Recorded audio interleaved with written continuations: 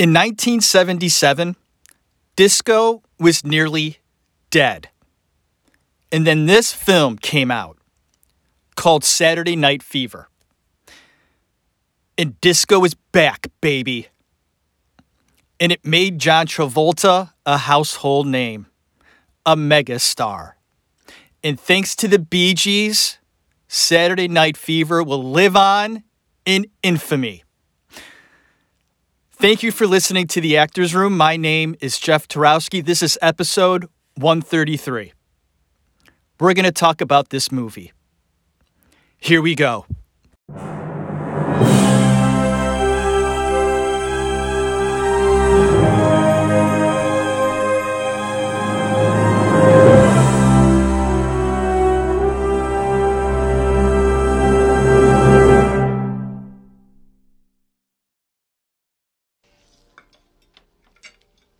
One pork chop. One. Hey, Frank! It's disgusting, right? Sick. We just washed the hair. Yeah. You know, I work on my hair a long time, and you hit it. He hits my hair. Take care of his hair. I'm gonna take a walk. Wonderful. Some of the greatest moments in this film, for me, is when Tony is eating dinner with his family. Wonderful moments. Priceless little tidbits of improv skills as well from Mr. Travolta. The whole hair scene was improv'd by John. And I just want to say that this film meant a lot to me. And when I was a kid, I listened to the soundtrack a lot. My mom loved the music, big fan of the BeeGees, so it was part of my childhood. Now, mind you, I wasn't old enough yet to watch the film, but I listened to all the songs, and it was great. So when I was able to watch the film later on in life, I appreciated it even more. And so I think it's going to be therapeutic for me to do this episode, to talk about this film, and how much John Travolta sort of means to me. I feel that he's a very talented man. I still think he's an underrated actor. I think a lot of people might disagree with me, but I think overall, people don't realize how talented this man is. And if it wasn't for him being so wonderful, okay, this film wouldn't have been that big. So before I get into the film, I want to talk about John Travolta for just a moment because I think it's important. He grew up in a family of actors, and his mom was into the arts. John states that the whole family was supportive, and the mom and dad really did root for their kids, giving them lots of confidence. When John sneezed, achoo, they clapped. John, that was the greatest sneeze ever in the history of the world. Not kidding. He really did flourish being a part of that family. And because his mom was an actress, he went into acting too. And says that almost any audition he went into it confidently, and so confident that he got most auditions and parts that he tried out for. Very rare. And I'm jealous. I went on a lot of auditions, and I didn't get a lot of them, like John did. But I think he was a natural, right off the bat. Everything seemed to come pretty easy for John in the early stages of his career, and gave him more and more confidence to go further on down the line with acting. And he did. He would try out for Broadway plays and do very well. He once auditioned for Jesus Christ Superstar, and it brought the attention of the producer of that show, Robert Stigwood. And although John didn't get the part in Jesus Christ Superstar, Robert didn't forget him. And my teachers at acting school would tell me that you have to go to every audition, even the ones you know you're not going to get. And I said, why the hell would I do that?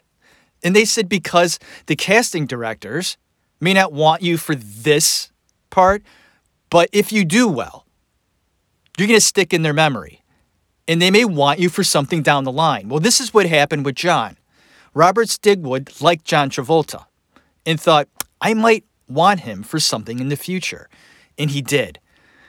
A production called Grease came around.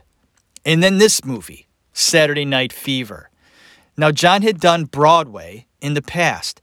He played a very small role in Grease on Broadway, but didn't play Danny Zuko until he did the movie. But this one, Saturday Night Fever, came first. And Robert Stigwood wanted John. He was a big fan of John Travolta, seeing how popular John was on Welcome Back, Kotter. John was very popular at that time, getting a lot of fan mail. John received so much fan mail with the popularity of that TV show that there was no way he could read every letter. Let's just put it this way. Mr. Travolta had the looks, he had the charm, he had the talent. He could sing, he could dance. And he used all of these traits to get him where he was. He was the central figure in what would be one of the most influential films of the late 70s. I mean, that's mind-blowing. But it was producer Robert Stigwood that made it happen. And he brought along the director of Rocky, done in 1976, just a year before, called John Avildsen. And John Avildsen was slated to direct this film. Didn't go well. Mr. Avildsen wanted to change the screenplay, done by Norman Wexler. Norman was pissed, and so was the producer. It wasn't working out with Avildsen, so guess who got fired? Avildsen.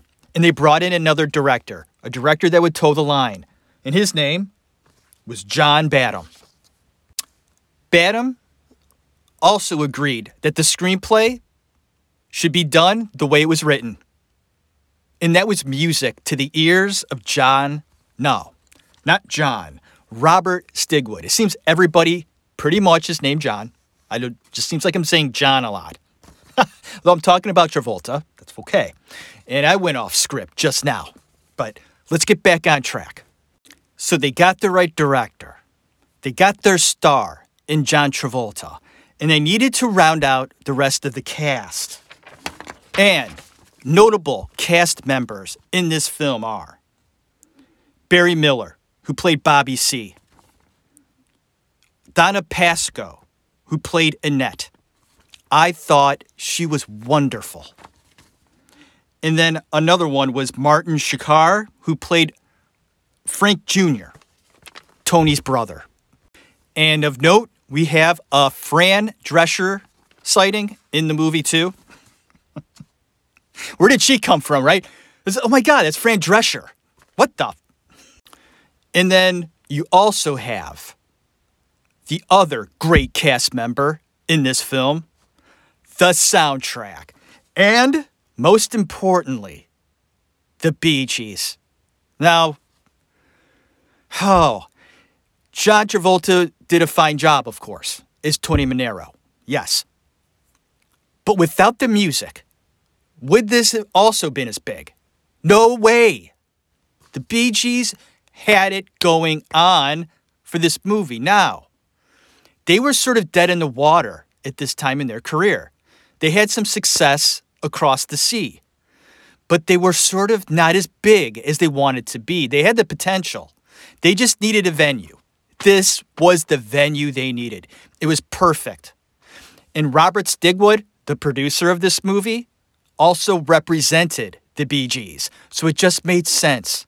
The BeeGees needed this, and so did Robert. A perfect marriage for the film and for John Travolta. Before we get into my notes in the movie, John Travolta can dance, can he? That guy can move. And if you think about it, just about every John Travolta movie after this, he dances. Is that a coincidence? No. He's a wonderful dancer. This film, Saturday Night Fever, was based on an article. An article in a magazine.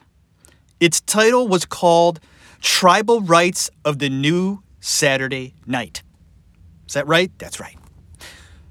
Tribal Rights of the New Saturday Night. That was the name of the article. It was such a success, this article, that people wanted to make it into a play or a movie. A freaking article. Not a book, not a novel.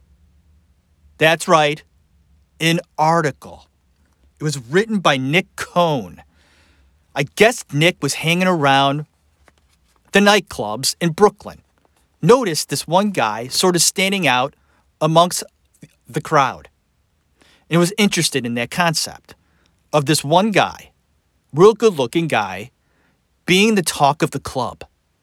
So Nick, the writer, followed this group of friends around and wanted to know more about that scene, the dying disco scene. And because of that interest, wrote a fascinating article and brought the attention of many artists in the business. They wanted to do something with this article. It was that good. Hence, Saturday Night Fever. 1977. And here we go. Let's talk about the plot. We'll talk about my notes and everything else. So, let's give a slight plot explanation. Tony Manero is 19 years old, a kid, and he likes to hang out with his buddies, just like everyone did at that age. You love to hang out, and I think that's why it was very appealing to a lot of people. They were either at that point in their lives hanging out, having a good time, or they would reminisce about the times they loved to hang out with their friends, going to clubs, getting laid, doing drugs, and acting like morons. We all got to do it. It's a good time. But that's just what we got to go through in our progression of becoming an adult. And that's Tony. He's at a point in his life, working a dead-end job, hanging out with his buddies, and thinking about his future. We go on this journey with him, a journey with his friends, his family, and what he's going to do with his dancing. The movie starts off great. And this is important to me when I watch a film.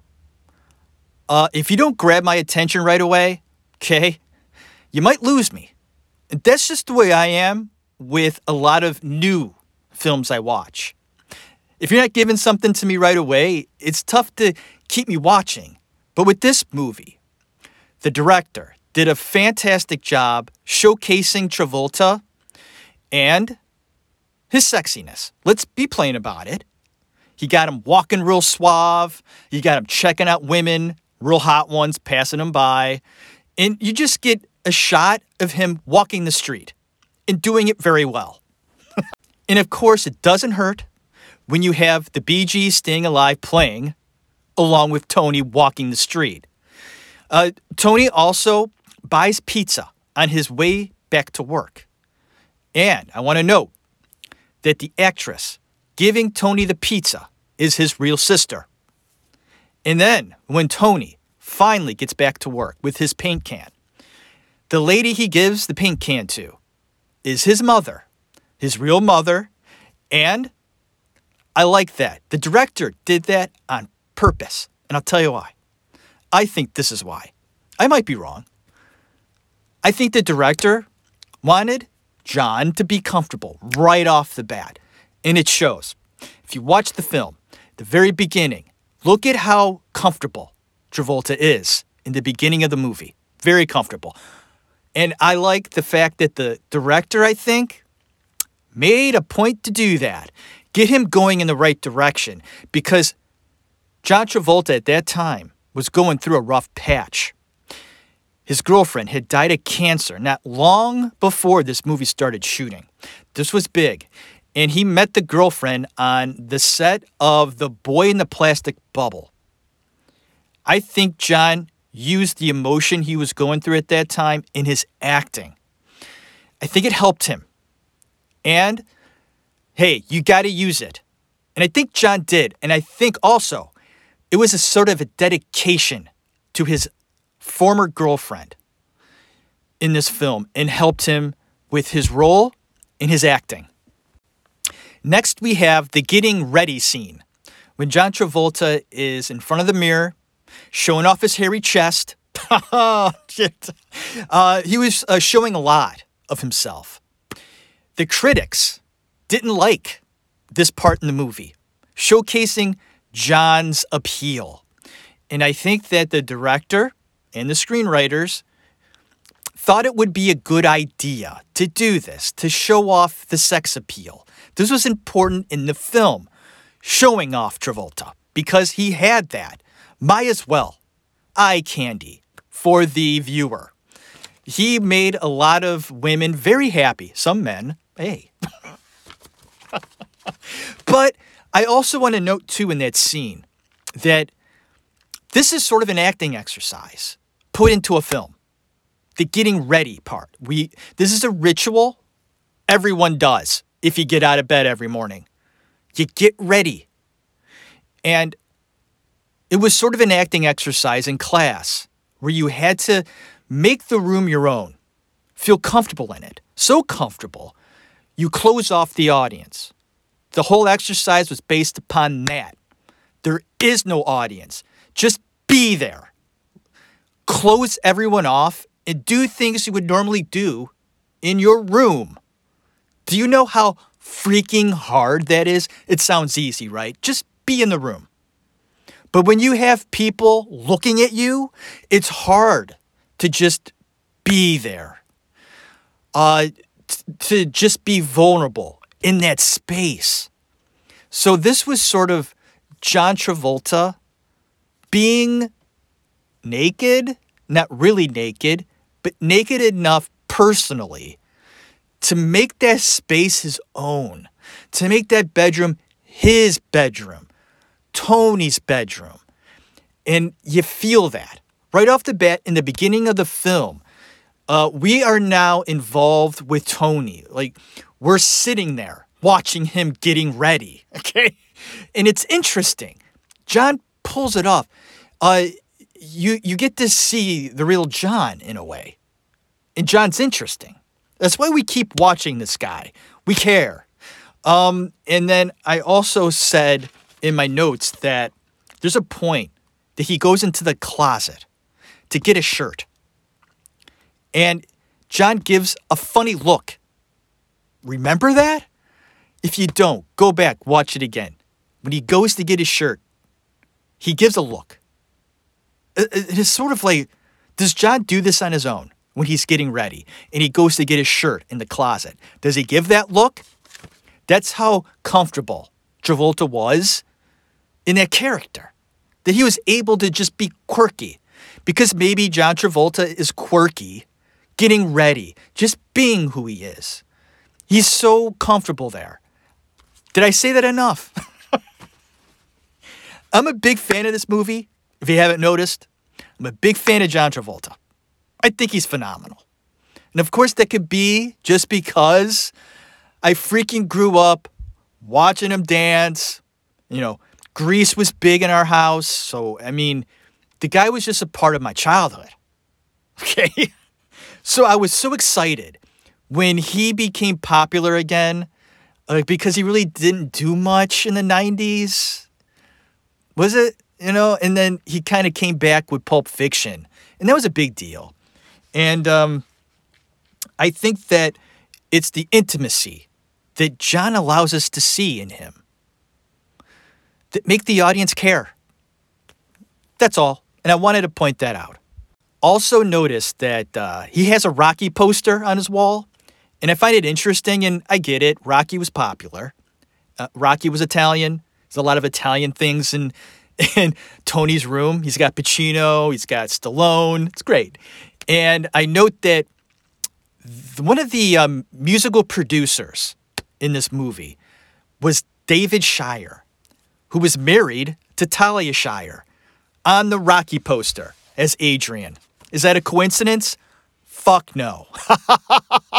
And I've said this before on my show. Hollywood is small. It's not that big. I think things are circulated, people, and recommended. So is it a coincidence that Talia Shire is on the wall, okay, and David Shire was involved in the musical production? No, not a coincidence, and I thought I'd point that out. I like when the dad comes to get Tony. It's time to eat. This is the only time I like the dad in the film, because all the rest of the time, he's a prick to Tony and pretty much to everybody. And that's because he's been out of work, the dad. So he's just a little pissed off. But in this scene, telling Tony, it's time to eat. And Tony's like, I'm not hungry. And the dad's like, you're going to come down and eat. You got to eat. And he's checking out the Farrah Fawcett poster on the wall, checking out her rack. Like we all did, right? And the dad's kind of cool in that scene. And he even walks away dancing. I like how, in the script, the mom has to go to church to pray for her priest son to call her. I love that. I hope that wasn't improv. I hope that was actually in the script, because I think that's brilliant writing. Because that could actually happen. Okay, that's just the way the mom is. And I love the mother in this film. She's also in the sequel, Staying Alive. And she's a great scene with John Travolta in Staying Alive, where both of them are sitting down eating, having a nice conversation. Beautifully done. So I love the mom in this film, and she has to go to church a lot because she has a son that's a priest, and he's not calling her on a regular basis. And she doesn't like it. He should call me. I'm not calling him. So I'm going to go down there after confession and pray for him to call me. And Tony thinks this is just priceless. And it is. And he calls her on it. It's perfect. There are a lot of racial slurs in this film. Would this film be done today? Absolutely not. I don't think so. What do you think? The way we are right now in society, we're so freaking uptight. It's unbelievable. There's no way. They make fun of all sorts, Puerto Ricans, gays, anything and everything, pretty much. I just don't think it would be done today. And this film was so historic that it had to be done at that time for it to be successful. And thank God, it's just the right time, the right place, the right characters, and so on. It's amazing that all of these things sort of have to happen. And that's the beauty of it. Because sometimes projects just fall through the cracks. Wonderful projects. Because they don't have the legs. And they don't have the right people controlling things. But in this circumstance, thankfully, everything came together at the right time. So Tony finally leaves his house. They're going to go party at the club. They get out of the car before they get into the club. And John Travolta does something wonderful, something very small, but I like noting these things. Travolta is fixing his hair, looking in the window of the car, using it as a mirror, and he does this. That's an acting exercise. We would do that in class. I love John Travolta. He's incorporating his acting style in his performance. Not too many people do this. I mean, I don't know. I watch this film and I go, John, that's great. Is it a coincidence and he's just doing that to be silly? No, absolutely not. Not Travolta, no. You got to understand, at this point, John Travolta was being compared to Brando. He was being compared to James Dean at this time. That's a lot of pressure. But John Travolta loved it. In interviews, you see the press bring it up. People that interview him. Oh, you're being compared to so-and-so. How does it make you feel? And John just beams. He loved it. He brought it on. He loved the attention. He was ready for it. He was confident enough. I mean, you need that cockiness. And he had it, man. He just had the look in every way. And I like the fact that he was using that confidence. And that's what makes this work. If John wasn't confident, we wouldn't care. They get to the club and they do this. It's very important. They walk the room and they do it with style. You enter the club with your posse and you make it known you're there, they high five. They make eye contact with the right people. They shimmy a little with the music, and then they sit down. This is very important. Got to walk the room. Got to do it right. And they do. And it's obvious that the group of friends are important in this surrounding. I mean, this is their place. This is where they go every weekend. They work all week, and they blow their load all over the floor at the club.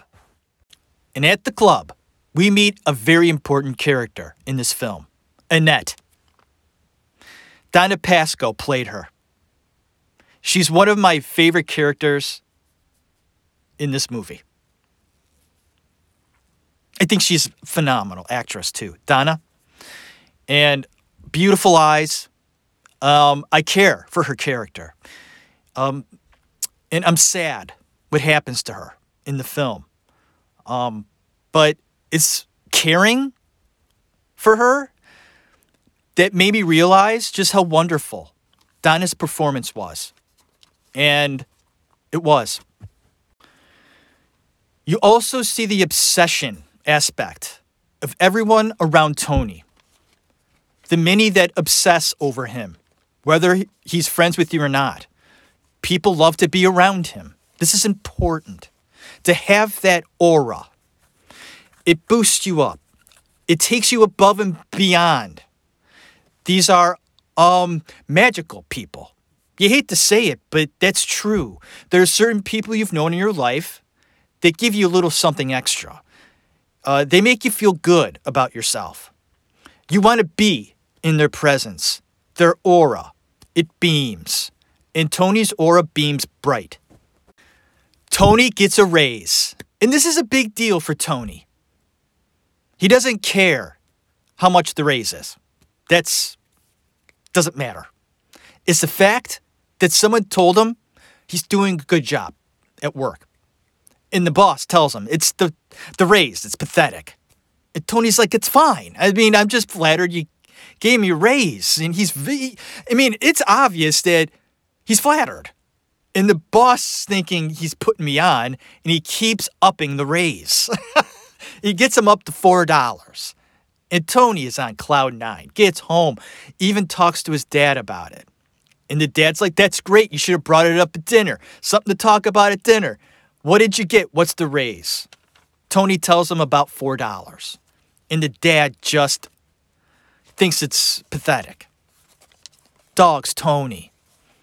And I love that moment that Tony has with his dad. He says, I don't get compliments much. I've had 2 compliments my whole life. My first compliment, of course, is my dancing. And the second one, today, he said, with the raise, 2 times. And he goes, you never, ever did that. You never gave me praise. He pretty much tells him to fuck off. He tells his dad to fuck off. Hey. Tony's got a lot of balls, doesn't he? There's going to be a contest, a dancing contest, of course, at the club. There's a history between Tony and Annette, dance partners. Annette brings it up. Tony says fine, but it's just going to be practicing. Donna wants Tony. And when I say Donna, I mean Annette. They're just intertwined. So if it was up to Annette, okay, I'm sorry. I messed up there. I mess up. And I don't cut it out when I mess up now. I don't do it. I leave it in. So let's start over. Donna's character, Annette. Right. She wants Tony. If it were up to her, her dream would be to marry Tony and have 25 of his kids. That's all she wants. And it's not going to happen. Tony just kind of likes her. And that's just the way it is. So they're going to be dance partners. But Tony sees this lady. And if you could tell by the tone of my voice. He sees this woman on the dance floor, I guess dancing great. I don't know. I'm not a big fan of Stephanie. Okay? And she was played by, hold up. Karen Lynn Gorney. Is it Gorney? I think it's Gorney. The weakest part of the film. If you're to say, Jeff, what is the weakest part in Saturday Night Fever? And I go, that's easy. I don't even have to think about that. Stephanie. And you know what? I'm not even dogging the actress. And her name was Karen. She's a Karen. Okay. I'm harsh at it. It's not her fault. She did her job. Maybe I just don't like the character. Just like her. Anyway, Tony likes her, so that's important. He likes her so much. He starts getting a little obsessed with her, okay? And he wants to meet her, of course. And does so at the dance studio when he's practicing with Annette. He meets Stephanie, they go out to lunch. In the lunch scene is priceless. She's just boasting how wonderful she is. And how important she is and who she meets. She meets Laurence Olivier, I guess, where she works. And that's cool. I like that. I mean, a nice little name drop there for Olivier. That's great. And I like how Tony has no clue who Olivier is. He acts like he does at the end. I was like, oh, yeah, he's good. He's great. He has no idea. But she's so wonderful and pretty much tells Tony that, there's not much to you. Ugh. Why didn't you go to college? He's like, because I didn't go, bitch. But I gotta say, the lunch scene between Stephanie and Tony is good. I like the scene. All right. This is important. Right here. Okay. Something in the plot line happens. Big deal. Tony's brother, Frank, he's a priest, right? And the family is just feeling special because they have a priest in the family. And the mom and dad hold this in high regard. To have a priest, your son's a priest, my God, that's almost like you're in the front to get into heaven. You're right. It's like it helps in your heavenly acceptance, I guess. Well, guess what happens? The brother, Frank, he's going to leave the church. By God, this is what? That's impossible. It happens, folks. Okay? Being a priest, a Catholic priest, is hard. Becoming a priest is hard, and staying a priest is hard. To be celibate and to devote your entire life to God. You got to be a pretty special person to do that. I was raised Catholic, and they teach you to hold a priest in high regard, and we did. And the dedication you got to have to do that job is immense. So Frank wants out of there. Crushes the family. And but Tony almost feels resurrected with this because almighty Frank, the brother, just loved, and he's no longer that high, being. He's down here now. And Tony is resurrected and reborn with this notion. And he even says so in the very next scene when he sees his friends. Like he feels great. And the bad part for Tony is that the family's so distraught about Frank leaving the church that they blame Tony. And I think that's just another layer of the shit that Tony gets on a regular basis at home. And because Tony's so frustrated by this, he explodes and he really lays into the mom. You have 3 shit kids and really laying into her, and she's already distraught, and he just lays it all on the line and apologizes almost immediately, realizes what he did. I do that too. I get pissed at my family. And they yell. I'm like, fuck it. And then 10 seconds later, I'm apologizing. I can't stay mad. They always say that, right? Never go to bed angry. And I like that because I try not to do that. Explode. Get it out there. Fight. You know?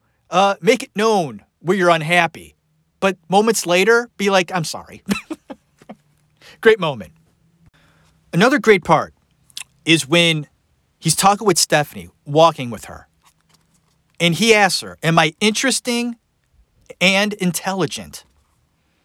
And Stephanie struggles with this. She does. Because I don't think she really knows just yet if he's interesting or intelligent. What do you think of Tony? Interesting, yes.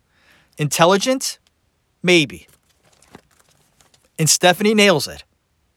Although I don't like the character, right here, she does nail Tony a little bit. Interesting? Yeah. Intelligent? Maybe. Well, that makes Tony happy. And what does he say? Quote, Shadoosh. What is that? I like it, though. He goes, Shadoosh. Now that his brother Frank isn't a priest anymore, he wants to hang out with Tony. He knows that Tony's a great dancer. He wants to see him in action. And this is a big deal for Tony. He wants his brother to see him dance. He wants his brother to see how popular he is. So that's what they do. And even John Travolta stated that this part of the film meant a lot to the character Tony. It meant a great deal to Tony. And John Travolta trained for 6 months before this movie started, dancing.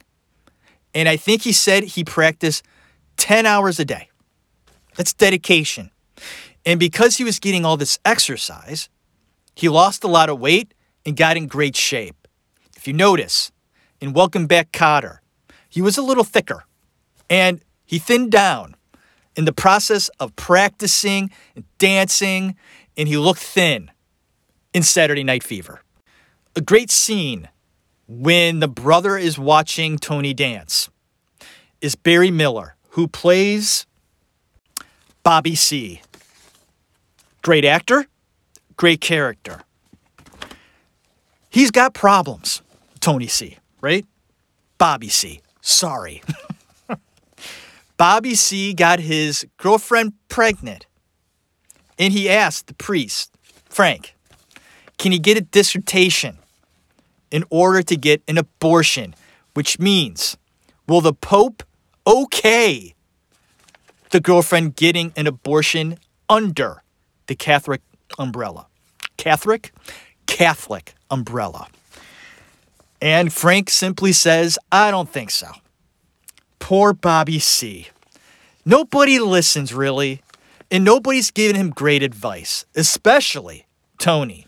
Tony's all wrapped up in his own shit that he ignores Bobby C. throughout the film. Tony and Stephanie, they're becoming a thing, right? And Tony really wants Stephanie to be his dance partner in the contest. Fuck you, Tony. Fuck you. You should have kept the net. I'm just saying. What, you think Stephanie's a better dancer? Fuck no. I'm getting a little emotional here. Because Tony now has to tell Annette that he has a new dance partner. Tony, that was rough. That was rough. Rough part in the movie. Having to tell Annette that. Sorry, Annette. I'm doing the dance contest without you. I'm pretty much kicking you to the curb. This crushes Annette, and guess what? It crushed me too. I guess we have to mention this part in the movie where Gus is attacked. One of Tony's friends, Gus. He's attacked by a gang and hospitalized. They kick his ass. And then, you got the whole thing with the Barracudas, and they got to fight. I guess you got to put that stuff into the movie. They could have taken all that shit out. I really didn't care. But it does play into the ending, and I guess we have to note that in the plot line. Whatever. But I guess it's important in this way, because Gus is all messed up in the hospital, he blames the Barracudas. So now Tony and his friends are going to get him back. And they beat the shit out of the other gang members, except for Bobby C., who's kind of a pussy, right? The one that got his girlfriend pregnant. He doesn't really chip in with the fighting, and that'll play into later in the whole ending and stuff. I know, right? I really care about the gangs fighting. But something more important happens next. The dance contest, right? This is a big deal. This is the epic part of the film, right? We want to see Tony dance. We want to see him dance well. And we want to watch him get the trophy, win first place. And he does. The dance that he does, man. He's amazing. He's a great dancer.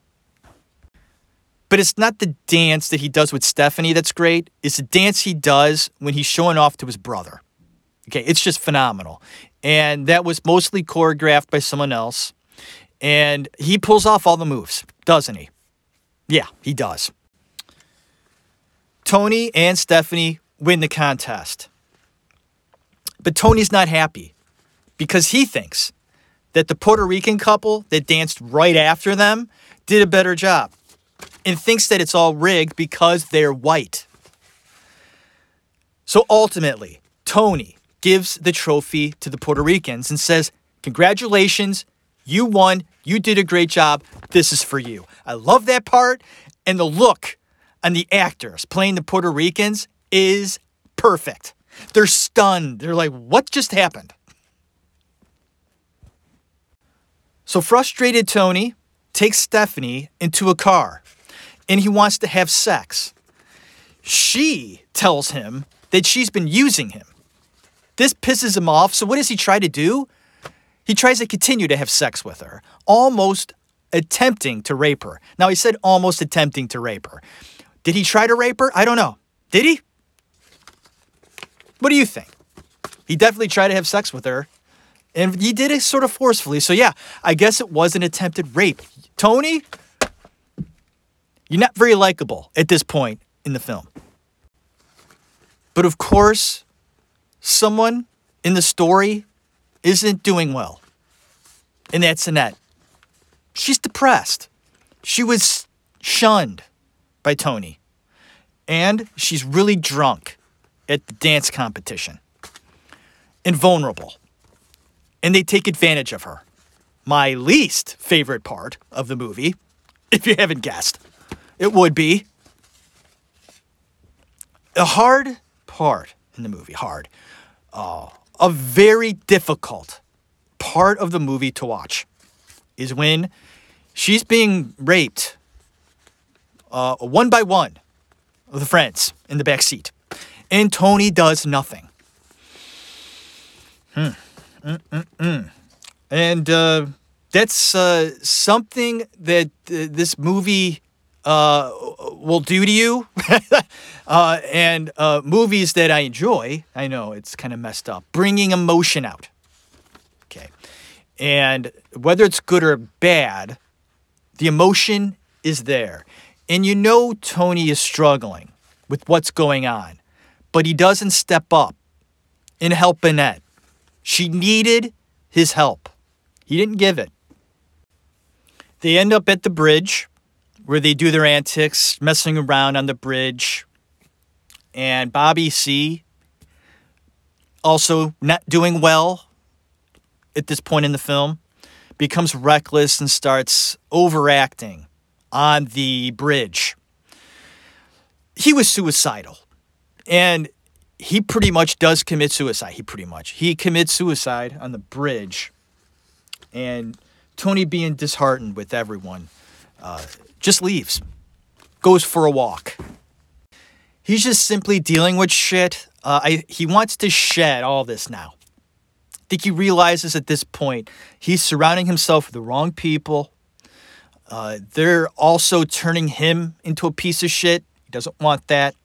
He just wants to start anew. And he wants to apologize to Stephanie. That's what he does at the end of the film. He goes to her place and apologizes for his actions. There is a new Tony on the horizon. Saturday Night Fever. is one of my favorite movies. I watch it on a regular basis. There isn't a year that goes by that I don't watch this movie. It could be because of Travolta.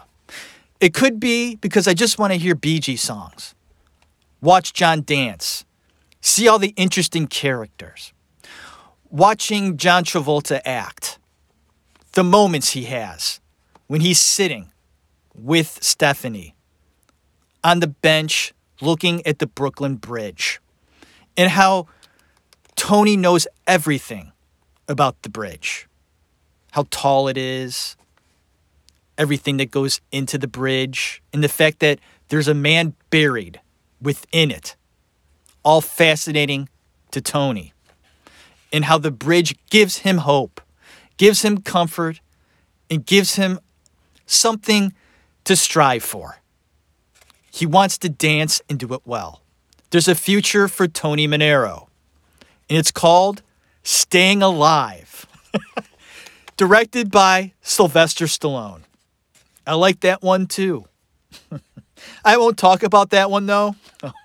We'll just talk about Saturday Night Fever. I hope you enjoyed this episode of the show. Episode 133. 133. I would have never imagined I'd get to 100. So reaching 133, not bad. We'll see how much further I can go with this show. I enjoy doing a film like this because every time I watch it, I get something new out of it. And although I've seen the movie probably, I'd say 50 times, maybe more, probably more, there's always a little something more I get out of Travolta. And that goes to show how great of an actor he is. And how wonderful he is moving around. And the BeeGees, and how their music really did set the example of catchiness in the disco era that was almost dead, and the talents of the BeeGees brought it back to life. That's incredible. And John Travolta bringing that whole idea of disco dancing being cool. He made disco cool. That in itself is kind of a miracle. This is The Actors Room. My name's Jeff. Always support the show. Go on iTunes, go to my website, give a review, and then maybe put a comment in. And I haven't mentioned this in a while. I have a donate button on my website. So if you enjoyed the show, want to give support, you can always go onto the website and there's this little icon. You click on it and then you can donate $5. I don't get any money for doing this show. I do it because I want to do it. And it's fun. It's therapy for me. I've explained that before in the past. It's a time for me to take a moment and talk about art. Talk about actors, films, dancers, like John. John does it all, right? And pretty much a little after this, he does something else pretty cool. He makes Grease. And if you're a big musical fan, how can you not love Grease? I mean, he was Danny Zuko. Just a great job by this man. And I enjoy a lot of his movies. I think he's wonderful, obviously. Or I would not have done this movie, right? So I'm going to do this because I love the movie so much and the music. I thought I'd put in a song that you'll probably love at the end of this episode. So if you don't want it to end, please give it a listen after the show and enjoy the song. God bless you. Hope everybody's doing well. Have a good one.